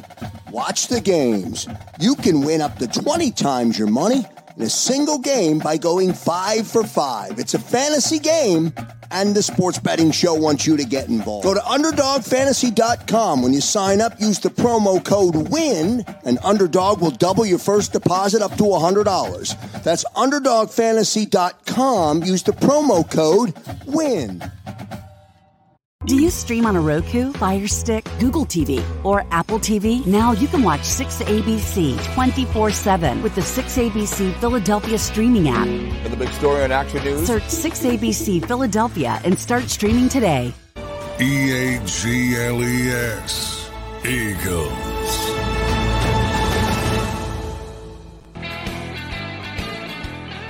Mac on Birds 365 after one of the more devastating Eagle losses. Not just this year, in a couple of years. That's my opinion. We're going to get another opinion from Paul Domowitch, who's got a colorful shirt on today. He almost always does. And he needs a shave. Are you not going to shave in 2024? You're going to look more like me by the time we get to the draft in April, Domowitch? What are you going for there? It's his playoff beard. He's getting ready. That's Getting right. ready. Happy New Year, Tomo. Happy New Year. Thank you. Thank you to both of you guys. Yeah, I'm not going to shave until they win another game. Oh, man, you could be looking like me. Yeah, September is a long way off, Domo. You better be careful with that statement. That's funny. Good on you. All right, here's where I want to start. Did Fletcher Cox play yesterday? I didn't notice him. Was he there? Did I just miss him on my TV yesterday? They were on the field for so much, the defense. It was another. How did I miss Fletcher? How did I not see 76 snaps defensively, Damo, versus 49 offensively. Well, there have been too many of those games. What is going on? Where do you look at this loss? Where do you start? Because it could be offense, it could be defense, it could be coaching. It could be all. It's obviously all, but boy, that's as ugly as it gets. I still don't know the Cardinals punter. I never looked it up. I didn't needed to look it up. I don't need. They didn't punt. Nope. The Arizona Cardinals didn't punt. It's amazing to me. I mean, I think you've got to pin the blame, a good chunk of the blame, and start with the defense. I mean, they were just horrible yesterday against a team that Arizona took a page out of the Washington Commanders playbook from last season when they just kept the ball away from the Eagles and ran it, I think, 40 times in that game.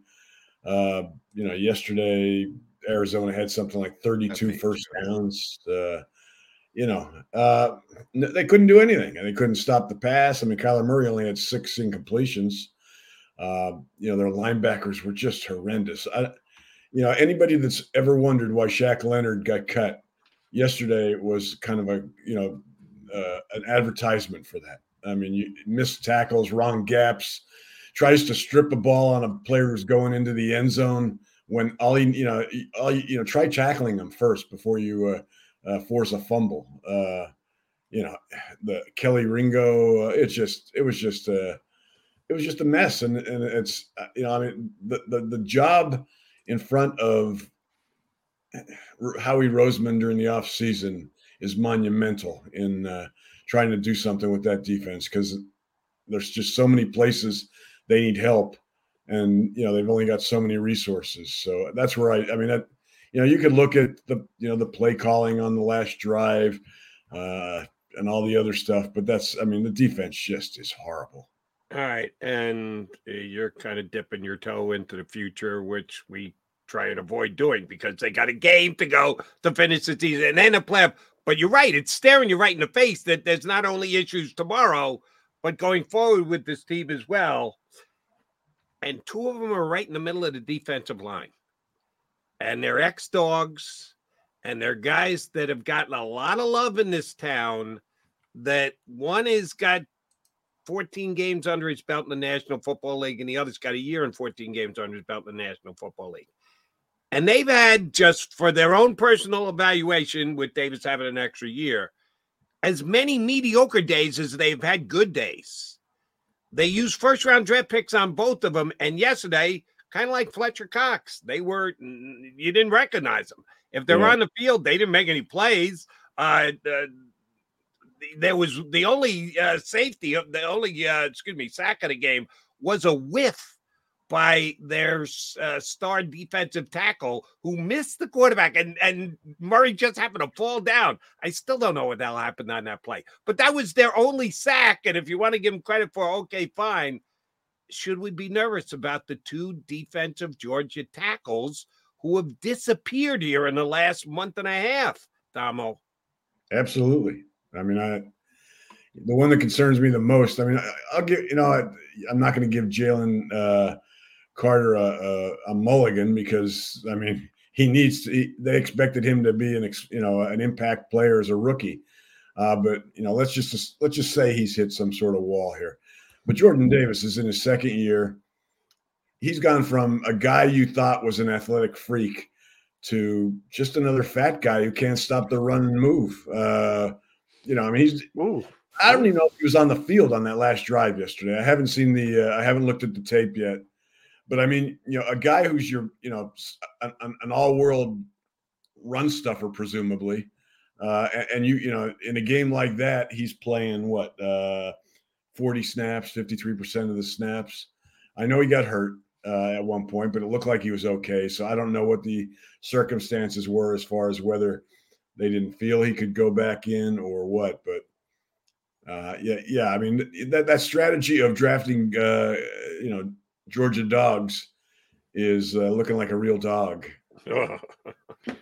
I will say this. Jody's heard me say this a bunch of times. Maybe you have as well, Damo. Nobody in this league today cares about the run game until it's time to care about the run game. Now we're there. It's that time of year where you got to care about it. And they got gashed to almost, they're used to be the team that runs for 200 yards, not giving it up. However, I'll play devil's advocate. Not too up. That Trey McBride is a good player, and he's a old school wide tight end. He's like an inline guy. He's like more of a Dallas Goedert guy. He can do both. He can catch the football. He can block as well. Not a lot of guys like him around the NFL. And then James Conner is a big, and Matt Patricia, to his credit, brought him up during the week. He's like, this guy's physical, big, bruising. Not a lot of teams bring that to the table. As weird as, Arizona doesn't have a great roster and all that kind of stuff. But you're not going to see that week in and week out with a big wide tight end helping a big punishing back. Is it just a styles make bites type of thing? And they got caught by a big roundhouse right by a team that has what they struggle with? No, because, I wrote this two weeks ago for Jacob Sports, John. I wrote back then that, guess what? There's one other thing this team can't do, and that's stop the run. Yeah. I mean, it's been coming ever since teams started doing it more because they realized they could run on this team. So I'm not going to attribute this one effort to the fact that they had a good blocking tight end. They just can't, I mean, their linebackers yesterday were about as horrendous as I've ever seen Nick Morrow and Shaq Leonard play in their careers. The missed tackles, but I haven't seen the totals yet on missed tackles, but it's going to be extremely those high. young guys, man. They just miss tackles. Nobody can tackle coming into this league. It's absurd. I mean, Reed Blankenship, who I thought was going to be, I mean, that's the one thing I expected from him was sure tackling. Now tackles everybody around the waist. Tries to swing them down. I mean, it's just amazing. I mean, none of them can tackle. A lot of this goes back to the fact that, nobody tackles anymore in off season and training camp, but every team's going through that. And other teams aren't having this kind of bad effort with their tackling. So, but it's ugly to watch. I mean, what can you say? And John, to answer your question, Dom answered, I'll answer it too. James Conner's been on the team all year. He's been on their team for a couple of years. Yeah. The defensive coordinator went out of his way to note James Conner. So All of the Eagle defensive players knew James Conner was going to play on Sunday. Trey McBride's been there all year. It isn't like, oh, my God, this guy fell from heaven, and he's a multifaceted tight end. He's been on their team all year. He's on all the film they watched, prepping for the game, and they let him go out and do what they did. I'm cutting them no slack whatsoever because, that's just what the Eagles don't do well. Well, you're supposed to. This stage of the season, you're supposed to be able to stop a team that's 27th in the NFL on offense by just going out there, and playing your defense. All right, I want to go to the other side of the ball because we all know the defense stunk, and that's the main reason that they lost the game yesterday. Devontae Smith may have a significant injury. Nobody knows. In a walking boot, on crutches at the end of the game yesterday. They're screwed. Yeah. The return of Quez? What the hell's going to happen if Devontae Smith can't go this upcoming Sunday and in the playoffs, Domo? Greg Ward. Greg Ward, exciting. Is that what you're telling me? Yeah. Might be the best. No, I'm not going to say the best thing that ever happened to them, but, it's especially, if he can't play and your other wide receiver is in a funk over coaching, whatever the hell is bothering him these days, come on, let's face it, this is going to be a one and done team. So I think everybody, including every fan, that the most devoted Eagles fan, has accepted the fact that, they're going to probably go down to Tampa or go down to New Orleans and lose and go home, and everybody's going to start looking at how the Sixers are doing. Oh, all right. If that happens, Tomo, one and done, you know the drill. There's going to be scapegoating. Jeffrey's going to demand it. I don't think it's going to be Nick Sirianni. I don't think he's going to touch the offensive staff that much. Defensively, though, he might gut that thing. And we've seen it with Doug Peterson in the past. Doug grew close to certain coaches, and ultimately it created a rift with the organization. Can you see the Eagles going down that same path? Well, here's the thing, though. Sean Desai was the perfect hire for them. He was endorsed by Howie and Jeff. He was Vic Fangio. He was a young Vic Fangio who spent half the last season here. As an advisor, and he brought that defense here, and now, then suddenly it doesn't work.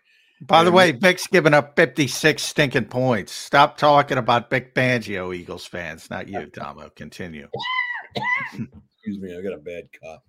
But so they had the defense they wanted. Then it doesn't work. Then Nick's got to do something, and Howie's panicking, and suddenly they're making Desai the scapegoat.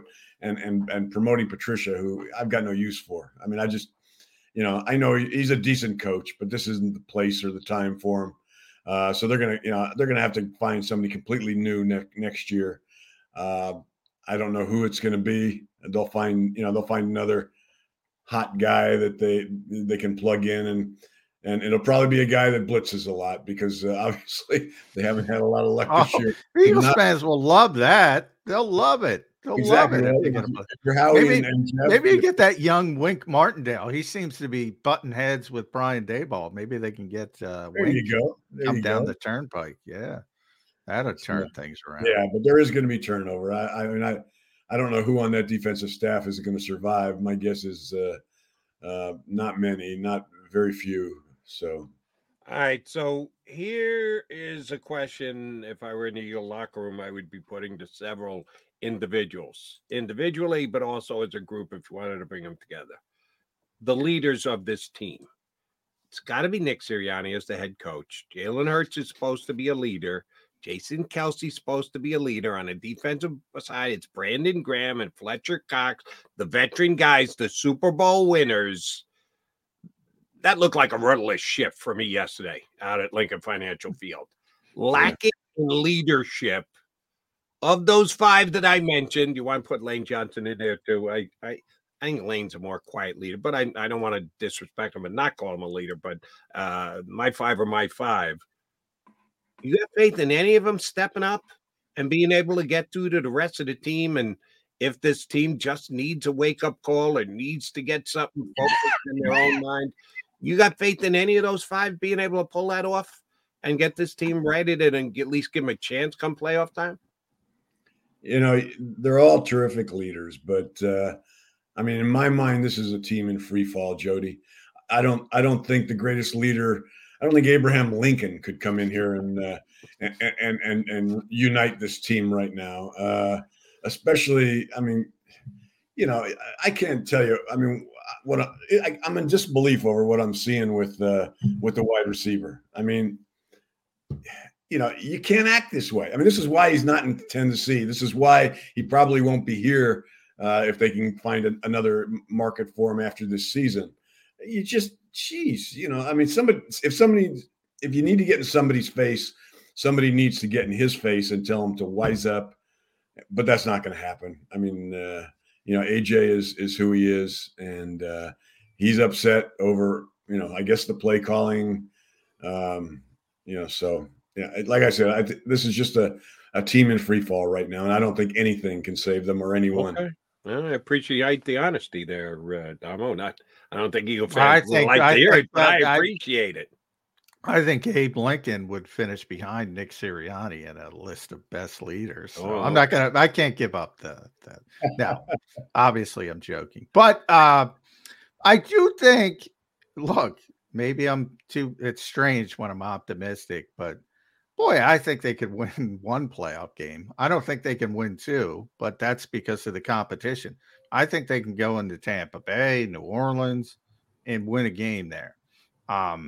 Slay's going to be back. He's not going to be back this week because they're not going to put him on that MetLife field. But Zach Cunningham was close this week. He'll probably be back against the Giants. It's not a cure-all. This defense stinks, but they'll be a little less stinky when they get some of these guys back. Is that enough to get them one playoff win? The season that this looks like in a lot of ways is 2018. And we remember how that one went. They went on the double doink against Chicago, and then they're eliminated by New Orleans. So, yeah, I guess something like that can happen. I mean, playing Tampa Bay or New Orleans, both of those teams are bad. So, but when you see what happened yesterday, you wonder they could lose to anybody. Yeah, exactly. I mean, yeah, that part of it is true. I mean, that's probably the worst roster in the NFL. Maybe Carolina can make an argument, but it's probably the worst roster in the NFL. They gave up 29 points in the second half to that team. In the second half, there were 7 possessions, Damo, of 4 touchdowns, 2 field goals, and the Sidney Brown pick 6, which would have been a scoring drive. The receiver ran the wrong route. Even if he didn't catch the ball, if he ran the right route, probably turns into a field goal. It was so bad. I've never seen. I don't even know what they were trying to accomplish defensively. Yeah. Usually you figure out, all right, what are they trying to do? I don't know. It truly was a pathetic defensive game plan. Is it just that they thought they would roll over? I was surprised Jonathan Gannon wasn't sacrificed at midfield pregame. Did they just think they were going to roll over this team because the fan base was going to be that rabid in their hatred for the former defensive coordinator? Why do you think they came out with no juice? I think they just thought they were that much better than Arizona, that all they had to do was, follow the game plan and do what they're, I mean, Jalen had a hell of a game. You look at his numbers, 3 touchdown passes. But, they should have known something was going to go wrong when they actually got stopped on a tush push for just the 3rd time this season. It just, I mean, I don't think even they are willing to comprehend yet how bad this defense is and has been. I mean, it can't stop anyone. And maybe you're right. Maybe getting Zach Cunningham, I don't see Zach Cunningham as a savior. I don't see Darius Slay as a savior. I mean, maybe they patch it up enough. I mean, maybe Darius Slay doesn't get suckered in on an inside route like Kelly Ringo did yesterday on that 5-yard touchdown pass that he gave up, which, there used to be a time when people went right directly to the waiver wire when they give up stupid touchdowns like that. But he'll be starting next week. Yeah. Yikes. Wow. Somebody's got to start. I got there bad is news that. for you. Reggie White's not coming through that door this week for the Philadelphia Eagles. Not happening. All right, Damo, for jacobsports.com, you do Eagles stuff, but for 3013, you cover the league in total. So I want your opinion on this because you mentioned A.J. Brown earlier, and John said earlier in the show he thinks A.J.'s having a tough time with social media, that there are people that are pointing out A.J. being a baby, and he's not dealing with it well. I would say more shame on AJ than anything else. You just get off the phone. Just put it down. Don't pick it up. Don't listen to it. Don't let it affect you. I know it can be difficult for some people, but that's kind of what they're paying you $10 million for, is to be able to get past that. 25 million. Yeah, it's good. 10 plus 10. Tens of millions is what I meant to say. I got just crushed yesterday on social media because of something I said on CBS Sports Radio. The Lions-Cowboys play, the 2-point conversion that disappeared because of a penalty. I put 98% of the blame on the referee who misidentified the player who came in and reported to be an eligible receiver. Brad Allen, by the way. Yeah, Brad Allen, just god-awful. That's Phil Luckett territory, Damo. But I did not put 100% of the blame on him. I put 2% of the blame on the Lions because I thought they tried to get cute. Well, they try did. And fake the Dallas Cowboys as to who is going to be the eligible receiver by having 3 offensive linemen out of the huddle over near the referee, and they were trying to dupe the Dallas Cowboys. They duped the dope ref. And shame on the ref for that, but I pointed out that I thought that they just by the way, to be too cool for school. Let me interject here, Jody. I give them 25% blame. So if you got killed for that, that's wrong. I got killed for 2%. He got Detroit Lion fan. What are you talking about? The ref screwed us. We got screwed. Oh, I got crushed yesterday on social media. Ben Johnson got too cute. I believe that as well, Damo. Your thoughts? Yeah, and by the way, Skipper's the one who kept coming in and during the game as an eligible receiver. So dope Brad Allen, as Jody correctly points out, goes, well, it's got to be Skipper again. Yeah. I mean, it's yes, the majority is far on the official, but yeah, he tried to get too cute. I agree 100%. You?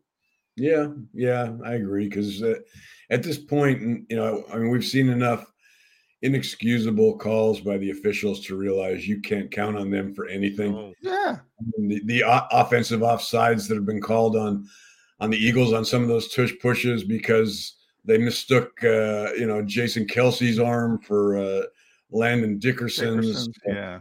So yeah, I mean, you pretty much got to you just got to take the approach that you're dealing with stupid here, and take it, take that approach. Yeah, I'm the 2%. You're being nice, Jody. Nice. No, I got crushed by the Detroit faithful, and the other ones I got crushed by and I did a show on WIP on Saturday. Ruben Frank, go Birds. I actually said the whole you got to root for the Cowboys thing was a mistake. I said, no, I'm going to kind of root for the Lions because I'm not sure the Eagles are winning their last 2 games. I'd like to see the Cowboys take another L. I'd rather see them lose a home game. So the whole let's root for the Cowboys against our human nature turned out to be exactly right. No, you needed the Cowboys to lose that game. Didn't you want to see the 19 straight years of the division winner go by the board, Damo? That was the number one priority for me this weekend. How about you? Oh, yeah. I kind of like that, actually. I mean, that's crazy. That's a crazy stat that it's been that long. Yeah. No back-to-back. That's a hell of a that defines parity. That's what this league is about. Now, the Chiefs won, I think, their 9th straight division title. That's no fun. That's no fun. I like it. I like a little upheaval. I'm on the opposite end of that spectrum. Unless you're a Chiefs fan. All right, Damo. We'll get you back on again on Friday. We'll be looking forward to the stat pack. a dual weekly appearance for Paul Domowitch. He will not be shaved. We'll see. Yeah, that gives you reason to tune in on I think Friday. he was joking. See if I think Damo's a man of his word, and I- he's almost full-blown beard by the he's time going to we be get him he's on going to be next Tom Hanks in Castaway by September. Yeah, Right. he's. I think he was joking. I think he's shaving as soon as he gets off with us. I think Mrs. Domowitch may have a say in this one. Kind of like who's going to decide about the Eagles' defensive staff, Nick Sirianni or Jeffrey Lurie or Howie Roseman. There's Damo, and then there's Mrs. Domowitch. So we'll see if he's got a beard next week. Damo, thanks, brother. Always a pleasure. Happy New Year, Bill. You too, Thanks, guys. Damo. Check him out at jacobsports.com. His partner. You go back. I do this every once in a while. Do you do this? Go back and check something out after the fact. You have to do it. It's your job. When you're writing, you have to at least part of your opinion has got to make its way into what you're doing as to what is going to happen in the future. Do you do that for yourself or anybody else? Go back after the fact and go, wow, that was great. Wow, that was right. Holy mackerel, was he wrong about that? Do you ever go back? Sure. I cringe at some of the things, I always, yesterday I was talking to JG, and I called James Conner John for some reason, and I cringe about that. And I'm like, Jesus, what am I doing? Because I was talking to John Gannon. I had John in my head. And so even that little mistake bothers me. So, yeah, I always do that. Yeah. And you can go back and check Damo's stat pack from this past week. Let's see. I'm guessing he was wrong. I remember reading it on Friday. I haven't looked at it today. I know I was wrong. John was wrong. We all thought the Eagles going to win this week. Not the case after coming up with a very small effort against the Arizona Cardinals. So what does it mean for the rest of this year, into the playoffs, into next year? Oh, that's why you listen to Birds 365. We'll come back. We'll put a bow on the show for you on this New Year's Day edition of Birds 365.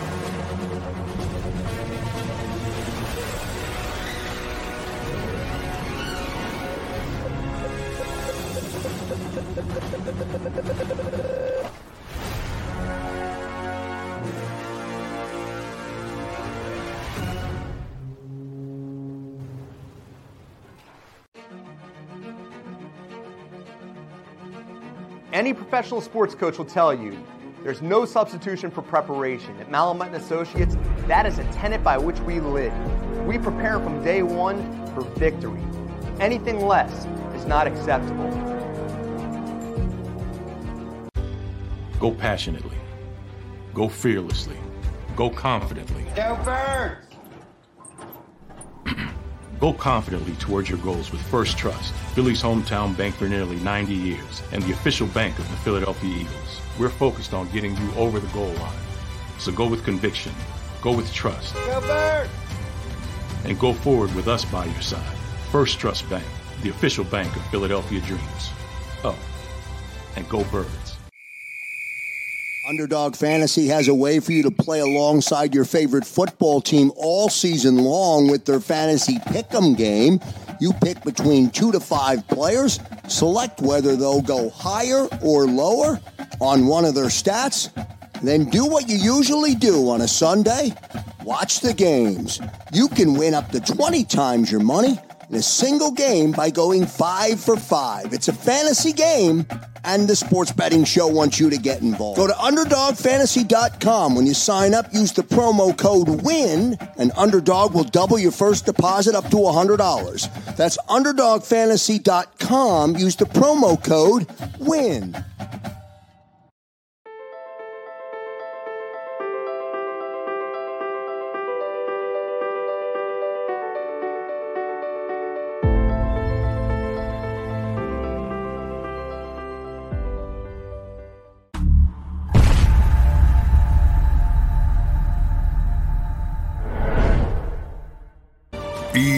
EAGLES. Eagles.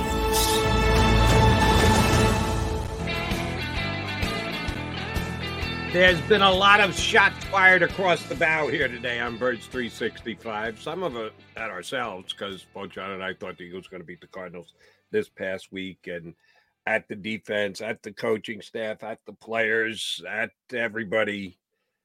Let me take one more shot at Howie Roseman, and yeah, I'll try not to hurt myself, patting myself on the back here. Russell Douglas, a pick six to the house yesterday. He's got 4 interceptions since he joined the Buffalo Bills. The Eagles do not have a player on the team that has 3 interceptions. Reed Blankenship and Slay lead the team with 2 apiece. You can say what you want about the Eagles' safety play, and they needed to go out and get a Kevin Byard. I'll tell you, they needed a cornerback more than they needed a change out at safety. And Russell was out there to be had for basically the price of a 4th-round pick, and they didn't bring him back. That's a swing and a miss for Howie Roseman. Sorry, Howie, you missed out. You decided to address safety rather than corner, and knowing that Maddox was going to be out for as long as he was, and the abominations that they tried to force feed into the slot corner position have blown up in the Eagles' face. That one's on Howie. He did a lot of moving and shaking, and he is a great overall executive. He has his moments. He has his up times and his down times, but he did not solve the slot corner position for the Philadelphia Eagles this year, and he needed to. So that's on the GM as far as I'm concerned. Yeah, we've talked. I'm not going to kill him on that one. I think, Rasul's an outside corner. He's played in the slot. I didn't think they were looking for an outside corner. Now it turns out, remember at the time, Slay wasn't hurt. And, we didn't think James Bradbury was going to continue down this path. So it hasn't worked out well. But, I say all situations are different. He's doing a great job in Buffalo. Did a great job in Green Bay as well. I think he would have been a perfect fit if the Eagles would have waited and hung out. Maybe not, though, because he had developed. We were talking about A.J. Brown and different. Rasul was one of the nicest, just most engaging young rookies I've ever met. And by the time he left Philadelphia, he was angry and wanted out. So, part of it could be just that as well.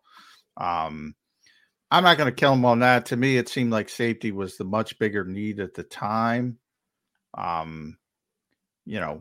Slot is different to me, but he's not a slot corner. So but you and I have gone down this road again. We're going down it again.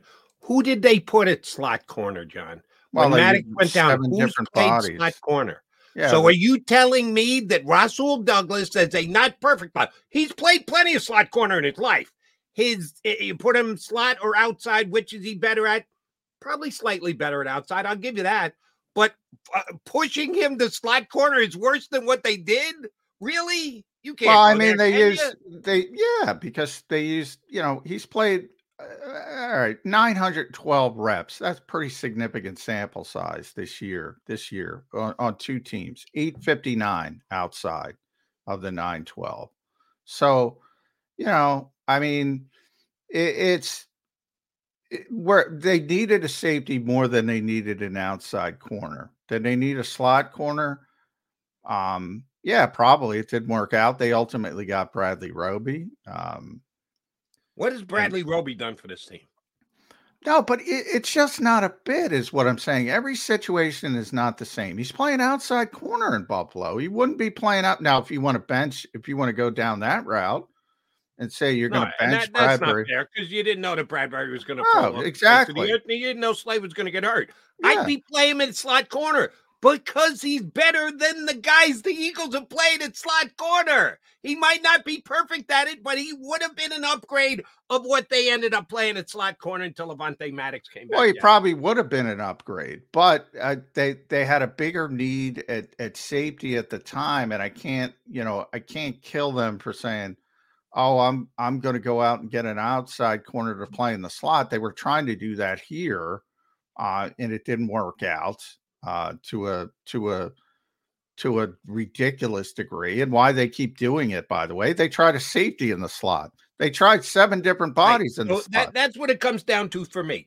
If you were going to play Brown, and Brown was going to become a full-time player, and they seemed to want to slow play that, but then all of a sudden they got him in there. Would you rather have him at safety and go get yourself a Rasul Douglas to try and put a square peg in a round hole at slot corner? You can't have You'd rather have go get Kevin Byard and bring in Brown and try and play him at slot corner. Yeah, but I think you're looking at the success Rasul has had. Rasul has been a better outside corner in Buffalo than Kevin Byard has been a safety in Philadelphia. And I think you're looking at that and conflating it and saying Rasul would have been a better slot corner in Philadelphia than Kevin Byard, a safety in Philadelphia. Yes, that part of it, exactly what I'm saying. That part of it, I don't necessarily agree with it. So that's the disconnect.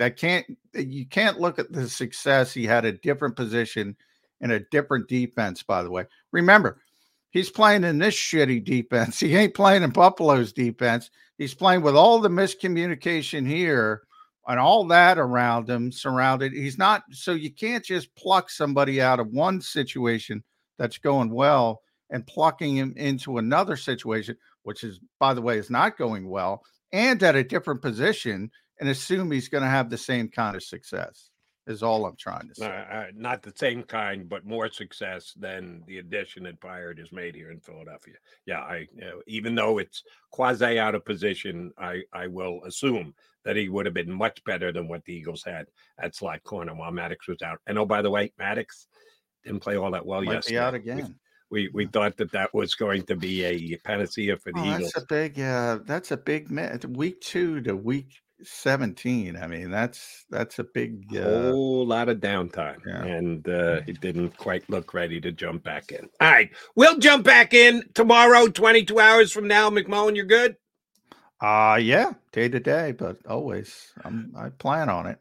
Show number 2 of the year, but show number 288 of Birds 365 will come your way tomorrow, right back here, same bat time, same bat channel in 2 and 2.